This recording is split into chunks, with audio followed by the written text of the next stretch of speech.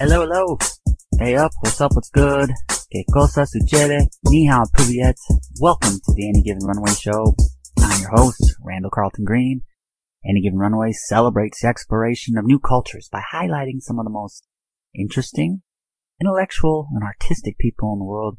Everyone has a story. Each person a scholar. We have a terrific episode for today with a wonderful guest. Speed skater from Denmark, Victor Thorup, joins the show. Victor currently holds the Danish records in the men's 1500, 3000, 5000, and 10,000 meters and finished 5th at the 2018 Winter Olympics. He describes himself as having ice under his feet, fire in his legs, and gold on his mind, just how he likes it, and he's traveled the world attempting to become the fastest man on skates and has his sights set on the next Olympics in Beijing. Victor hopes to inspire and prove to everyone that no matter who you are and no matter where you come from, you can succeed if you truly believe in it and if you keep on fighting till you make it. When he was younger, he was the shortest and smallest in his class. However, he realized that in skating, it didn't take height or size to go fast. And when his mom read about a local inline club in the newspapers, she talked him into giving a shot. In a short time, he developed a passion for skating, and at the age of 15, he moved to France to train with 8-time world champion Pascal Brand. One thing I love about Victor is he's got these amazing fitness videos that he's doing. He's always trying to push himself to be the best athlete he can be. Not just skater, but just to be the best athlete. And with that, he's always using a lot of diverse fitness trainings and attempts to shock his body. It's addicting to watch him. And I was curious to learn more about that from him. We caught up with Victor on a wonderful blue sky evening at his home in Denmark. It was a cozy atmosphere. You could hear the birds twittering. And cozy, a word that he used to describe Denmark. On today's episode, Victor chats about genesis for his speed skating. He also talks about the challenges of moving to a new country when he was 15. And finally, he shines a light on his current training and how he's preparing for next year's Olympics. Really, really wonderful conversation with Victor. To go along with being a gifted athlete, he has a tremendous personality, and I really appreciated him as a guest. Thrilled for everyone to meet him. So let's go ahead and bring on speed skater from Denmark, Victor Thorup, and let's learn. You travel quite a bit.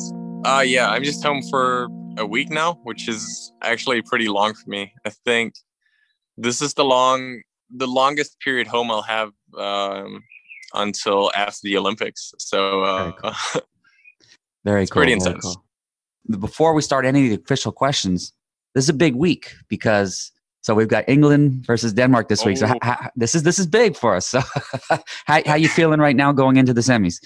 I don't know anymore. I mean, Denmark has played well, but I also know that like you guys are in home field and all.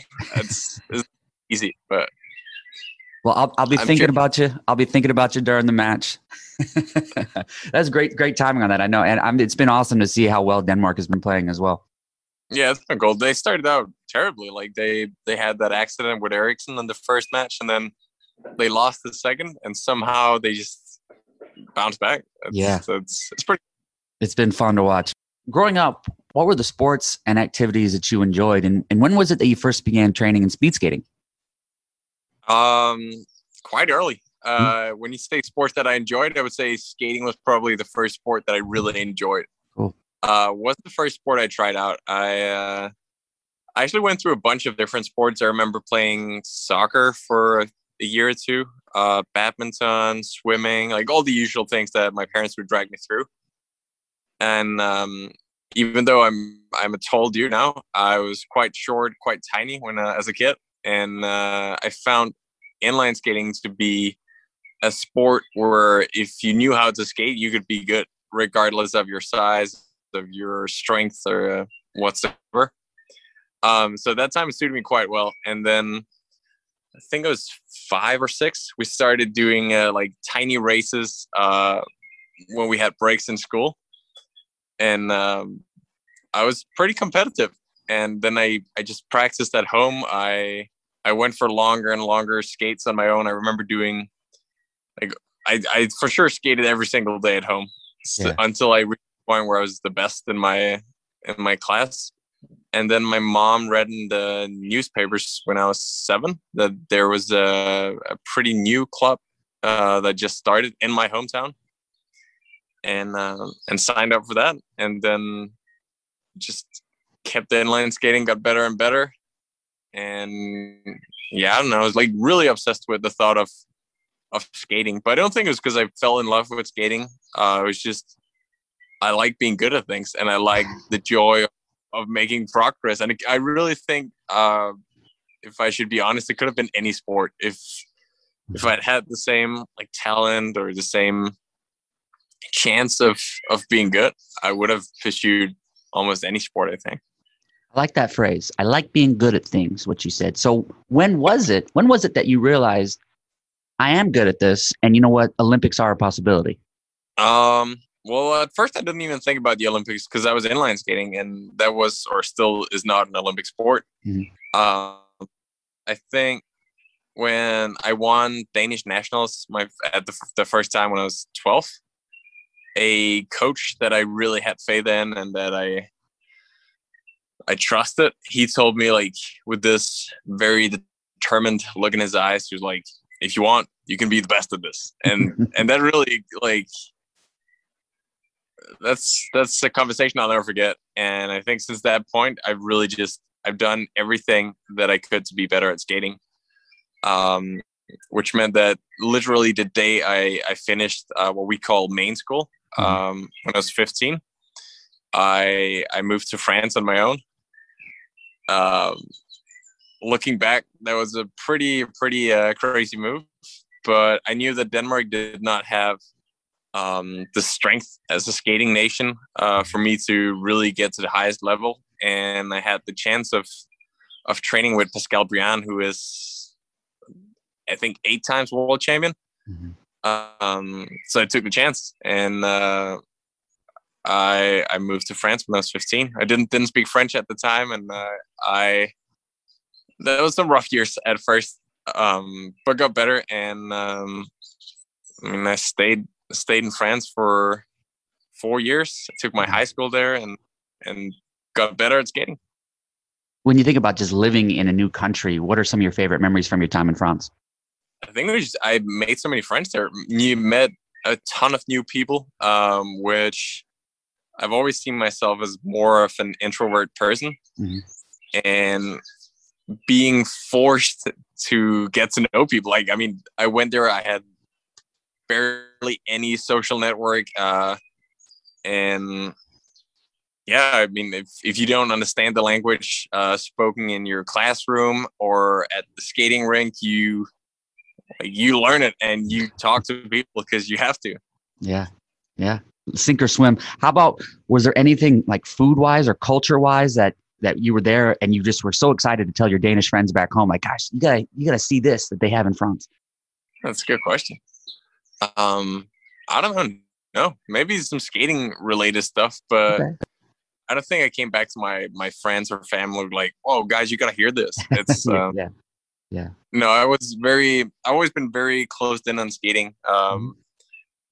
And that skating has determined my entire life, because then as soon as I tried ice skating, found out I was better at that, and then pursued that dream. And that brought me to live in Germany for a year, 3 years in Norway, 2 years in the US, and now in Russia. So it's been some hell of a roller coaster, and it's all been led by skating. It's all been led by skating, and we finished 5th in skating in the 2018 Olympics. So take me back to those games. What are the first memories that pop out when you think back to that time? I'd say the big difference, especially for the Olympics, or only for the Olympics, is that all of a sudden you're not just representing the Danish Skating Union or Skating Federation. You're really representing a country. And all of a sudden it's not just like skating fans that follow and support. It's really the entire nation. Yeah. And I felt that in a bunch of different ways. You feel a much bigger pressure, but you also feel bigger support. And that was really nice, that it felt like I was also, for the first time, even though, sport is to some extent a pretty egoistic thing. You do it for yourself. You put yourself first. You're the product. Whether it's a success or a failure, it all comes down to you. But during the games and after the games, especially, I felt like I actually gave something back. I met people that were moved by what I did, that were motivated, that felt some sense of, I don't know, like national pride, or kind of like that, which was really nice. And then it was a great experience. I would say for when it comes down to the skating, it was the same thing as usual. I mean, the same 400 meters, the same skaters that I was up against. So that really didn't change much. And especially once you step onto the ice, you're like tunnel vision. I wouldn't know what country I was in anymore. Yeah, it's all the same track, right? How has your training changed now that you've experienced Olympics? Is there anything that you're doing differently this time around? I mean, a bunch of things. I think if I find myself as an athlete, it would be very very curious, and then always looking for new ways to improve. So it doesn't really have anything to do with the Olympics, but just every year I try something new. Like I mentioned before, I've been in so many different training groups, and every time I learn some, and I figure out what doesn't work for me as well. And all small steps towards being a bit better. And of course, I'm still learning how to skate, because I've only been on ice skates for 8 years, which is not that many. Yeah. I mean, everything's relative, but yeah. So for sure, doing a lot of things differently. This year I'll try and like polarize my training even more, so it's either easy or really intense. And one thing that I've struggled with, I would say, almost my entire career, and I still do to some extent, is getting quality training in. And I think this is because I trained a lot on my own my entire life, that I've just, whether it's been consciously or subconsciously, I've always just really pushed it, like as many hours as possible, as hard as possible. And skating is a very technical sport, and I have missed out on a lot of quality. And I'm trying to make up for that. Yeah. One of the things that you said earlier really stuck with me. You said that a lot of things have changed because you're curious. You're always looking for new things to get an edge, to be good at. Like you said earlier, about you like being good at things. So your workouts are amazing. I've been watching you on Instagram. There's a lot of different versatile things going on, especially the difference in the training that you do during the winter versus the summer month. So now that we're in kind of the off season with more of the summer, what's a typical training day like for you now? A classic day would be cycling in the morning, and then either an inline skate session or weightlifting in the afternoon. And I would usually do, I mean, the duration of my bike workout would be about 3 to 4 hours, 100 kilometers, 70 miles, and either just a long, steady aerobic ride or some intervals around threshold. How do you make sure you're not pushing yourself too hard? And in terms of rest and recovery, how do you make sure that you are responsible enough to say, I'm going to dial it back today? Yeah, I'm terrible at that. If it came down to like my own opinion, I'd never be tired. Yeah. And I'm pretty sure I'd end up overtrained or injured. So I have a coach who is kind of holding me back when I need to. And then I am a big fan of all kinds of wearables and like self-tracking devices. So I don't know if you heard of the Whoop. Mm-hmm. I sleep with a Whoop. I measure my resting heart rate, the amount of sleep that I get, the different heart rate zones, if they correspond to my wattage, my lap times. And I really hate the thought of me saying, no, I should do less, or I'm tired now. So I try and always put it on the data or something more objective that I can relate on, and kind of let that adjust my schedule. But then I do really train in very intense blocks, but I also have train hard and rest hard. So for now I have 3 weeks of training camp where I really train 2 or 3 times every single day. And then now I'm home in Denmark, the last 5 days I've had 4 training sessions that have all been pretty chill. I love that you're focused. You're really focused on detail. You're very meticulous in your planning. How detailed do you get when it comes to planning sleep? Do you have to have 9 hours, 10 hours? What is it? Do you have to have everything right in the way set? Because you've traveled a lot. So I got a feeling that you could probably sleep anywhere. Yeah, I'll go with that. No, I care a lot about my sleep, but I'm also fortunate enough to be like an easy sleeper. The only thing that I really need to be like to fit me is the temperature. Yeah. I can't sleep if it's too warm. I just can't sleep. But that's basically the only thing I could ever struggle with. So I don't really like my sleep quality is about the same if it's a big, a small, a soft, a hard bed, or if it's bright or dark. It doesn't really matter a lot to me. But I need the temperature to be comfortable, a little chilly, and then I sleep. If I get 7 hours and 40 minutes, I'm good. Really? I relate to that. The temperature, most important thing. You can't really worry about the darkness out because, like you mentioned earlier, the sun is still up after you go to bed. Earlier, you were talking about when it was the Olympics, you're on the track. You're focused, but you don't really think about what country it is because you're just focused on the track. How do you get to that level? Because that's not easy, getting that focus. So what do you do to keep focused and remain focused throughout training and throughout everything? I actually do the opposite. Like I managed to lose focus for a period of time, and that kind of allows me or enables me to really be focused at other times. So it's a very difficult thing because in theory, your entire life is based on this. Like I know you do a bunch of things in your life, but at the end, especially for the Olympics, your entire career might just be evaluated on 7 minutes. I mean, imagine if you slip after 4 meters and that's, well, you wasted a quarter of your life there.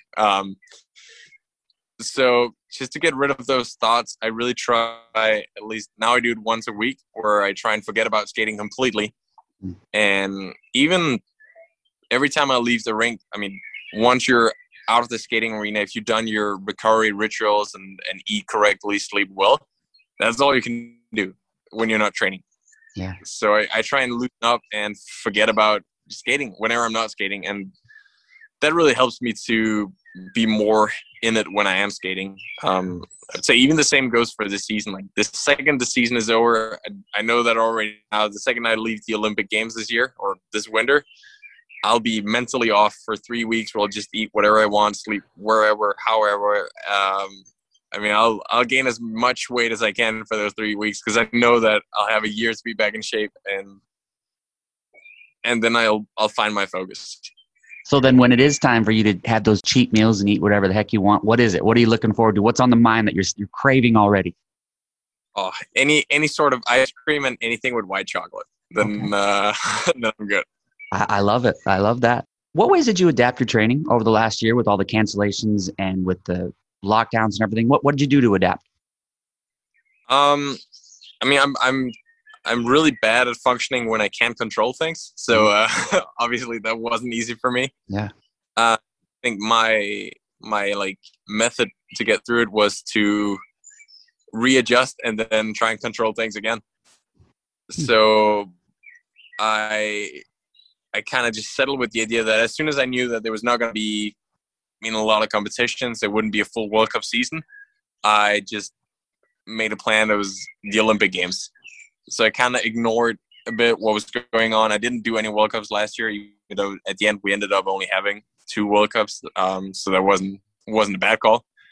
And just focused on the Olympics because then I knew that would. I had the idea, and I feel pretty confident now that we're going to have the Olympic Games without too much trouble. So since COVID started, I just had my eyes on the Olympics, and that was it. So I didn't really care that much if we had competitions last winter and all that. Yeah. Difficult year. I know you've been focused on the Olympics, but very turbulent year, probably personally, professionally. So for you, what do you feel is the biggest life lesson you've learned from the last 12 months? If it doesn't sound like too cheesy and too over philosophical, then I think you just not take anything for granted. I mean, just take it training by training, season by season, because we don't really know. Yeah. Now, before I get chatter, I got a couple travel questions. First of all, let's talk about your home country. For someone visiting Denmark, great country, one of my favorite countries in Europe. For someone visiting Denmark for the first time, what would be your recommendations? I wouldn't say one specific thing. I would just say go to Copenhagen and walk down random streets. There's so many tiny cafes that are minimalistic but incredibly cool. and just walk through Copenhagen. Take a full day and just walk around there. They have some super cozy streets, and I mean, you'll see why Danish people are so cozy. It's all in the streets of Copenhagen. That's a great description. I think cozy, when I think back to my time there, yeah, cozy was the best word to describe it. You mentioned cozy, and it's a great place. What's the food order? Because I got to say, I had one of the best breakfasts I've ever had was in Copenhagen. So what would be the food order for someone visiting? As boring as it sounds, I would go for, we call it smørrebrød, which is just open-faced sandwiches. That's what I had. Yeah. Oh, yeah? Yeah. Well, it sounds boring, but when you see them, it's like you can get an entire meal on a piece of bread there. It's very, they make them look majestic. So it's better than it sounds. I'm so glad you said that, because when I had that, I took a picture and I remember saying, like, should I eat this or should I look at it as art? Because it was just, it was like contemporary art. It was amazing, but it was fantastic as well. That was probably my most memorable breakfast I ever had, was just the open-faced salmon. Fantastic. Yeah. How about just travel in general? You've lived in more countries than most people have, and you've traveled all around the world through skating. Which are the locations, I won't ask your favorite, not necessarily your favorite, but just which are the locations that left the strongest mark on you emotionally? That's a good question. I would say it's difficult. I feel very attached to Toulouse in France. Mm-hmm.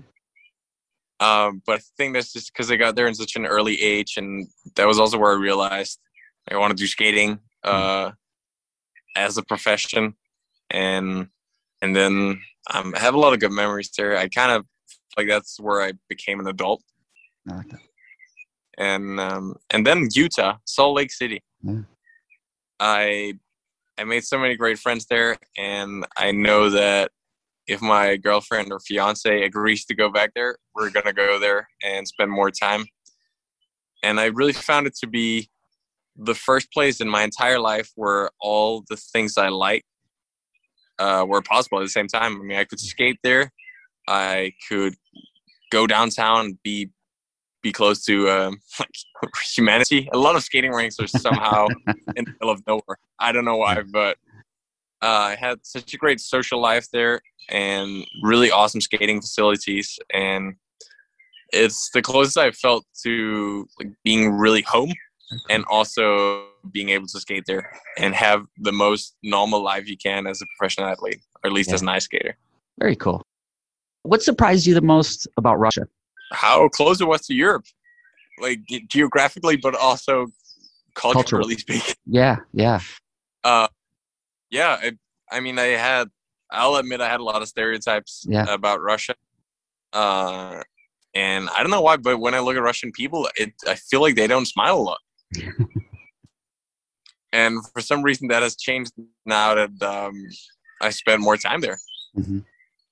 And no, especially if you go to St. Petersburg or Moscow, it's much closer to Europe than I thought it would be. It looks very much like a European, like a Paris or Vienna or something downtown. Yeah, and I like how people are very helpful there. Mm-hmm. They, it's like everybody has this will to help people for no reason, just like being helpful. Did you struggle with the names of locations? Because I know when you look on a map and it says something, the names are really long and they're really tough. Not that in particular. I mean, okay. I struggle with Russian. Nobody speaks English there. So that's been a big hurdle. And I take Russian classes right now. But, I mean, even though I think I speak 5 or 6 languages, this is the first time I have to learn a new alphabet, which is new. That's but, I mean, it's a lot easier than being 15 on your own in France. So it's getting better. Yeah. And get your phone that can help you out too. Victor, this has been so cool, man. You've been an awesome guest. I really am looking forward to following your career and towards the next Olympics in Beijing. I'll be rooting for you every step of the way. The only time I'm not rooting for you is this Wednesday, England, Denmark. But aside from that, I'll be rooting for you every step of the way. How can people stay up to date? How can people stay up to date and follow your journey, especially so they can watch all these amazing training videos that you're doing? How can people follow your career? If they want to see how I'm doing and how everything goes with the Olympics and all, I would suggest my Instagram, Thorup Victor. And if they want to see how I train and maybe get some tips and tricks on how to get better, especially at skating, but just training in general, I have a YouTube channel that I try and maintain. I think I made it to 25,000 followers. Very cool. With very little skills when it comes to editing. So that's yeah, I would say I think I start most of my videos by saying professional skater and the most unprofessional YouTuber you've seen. So check that out. Yeah, and what's the name of that channel? Victor Thorup, or Thorup Victor. Victor, this is great, man. Thank you so much for today. It was a lot of fun, man. You're awesome. Same to you, man. Cheers.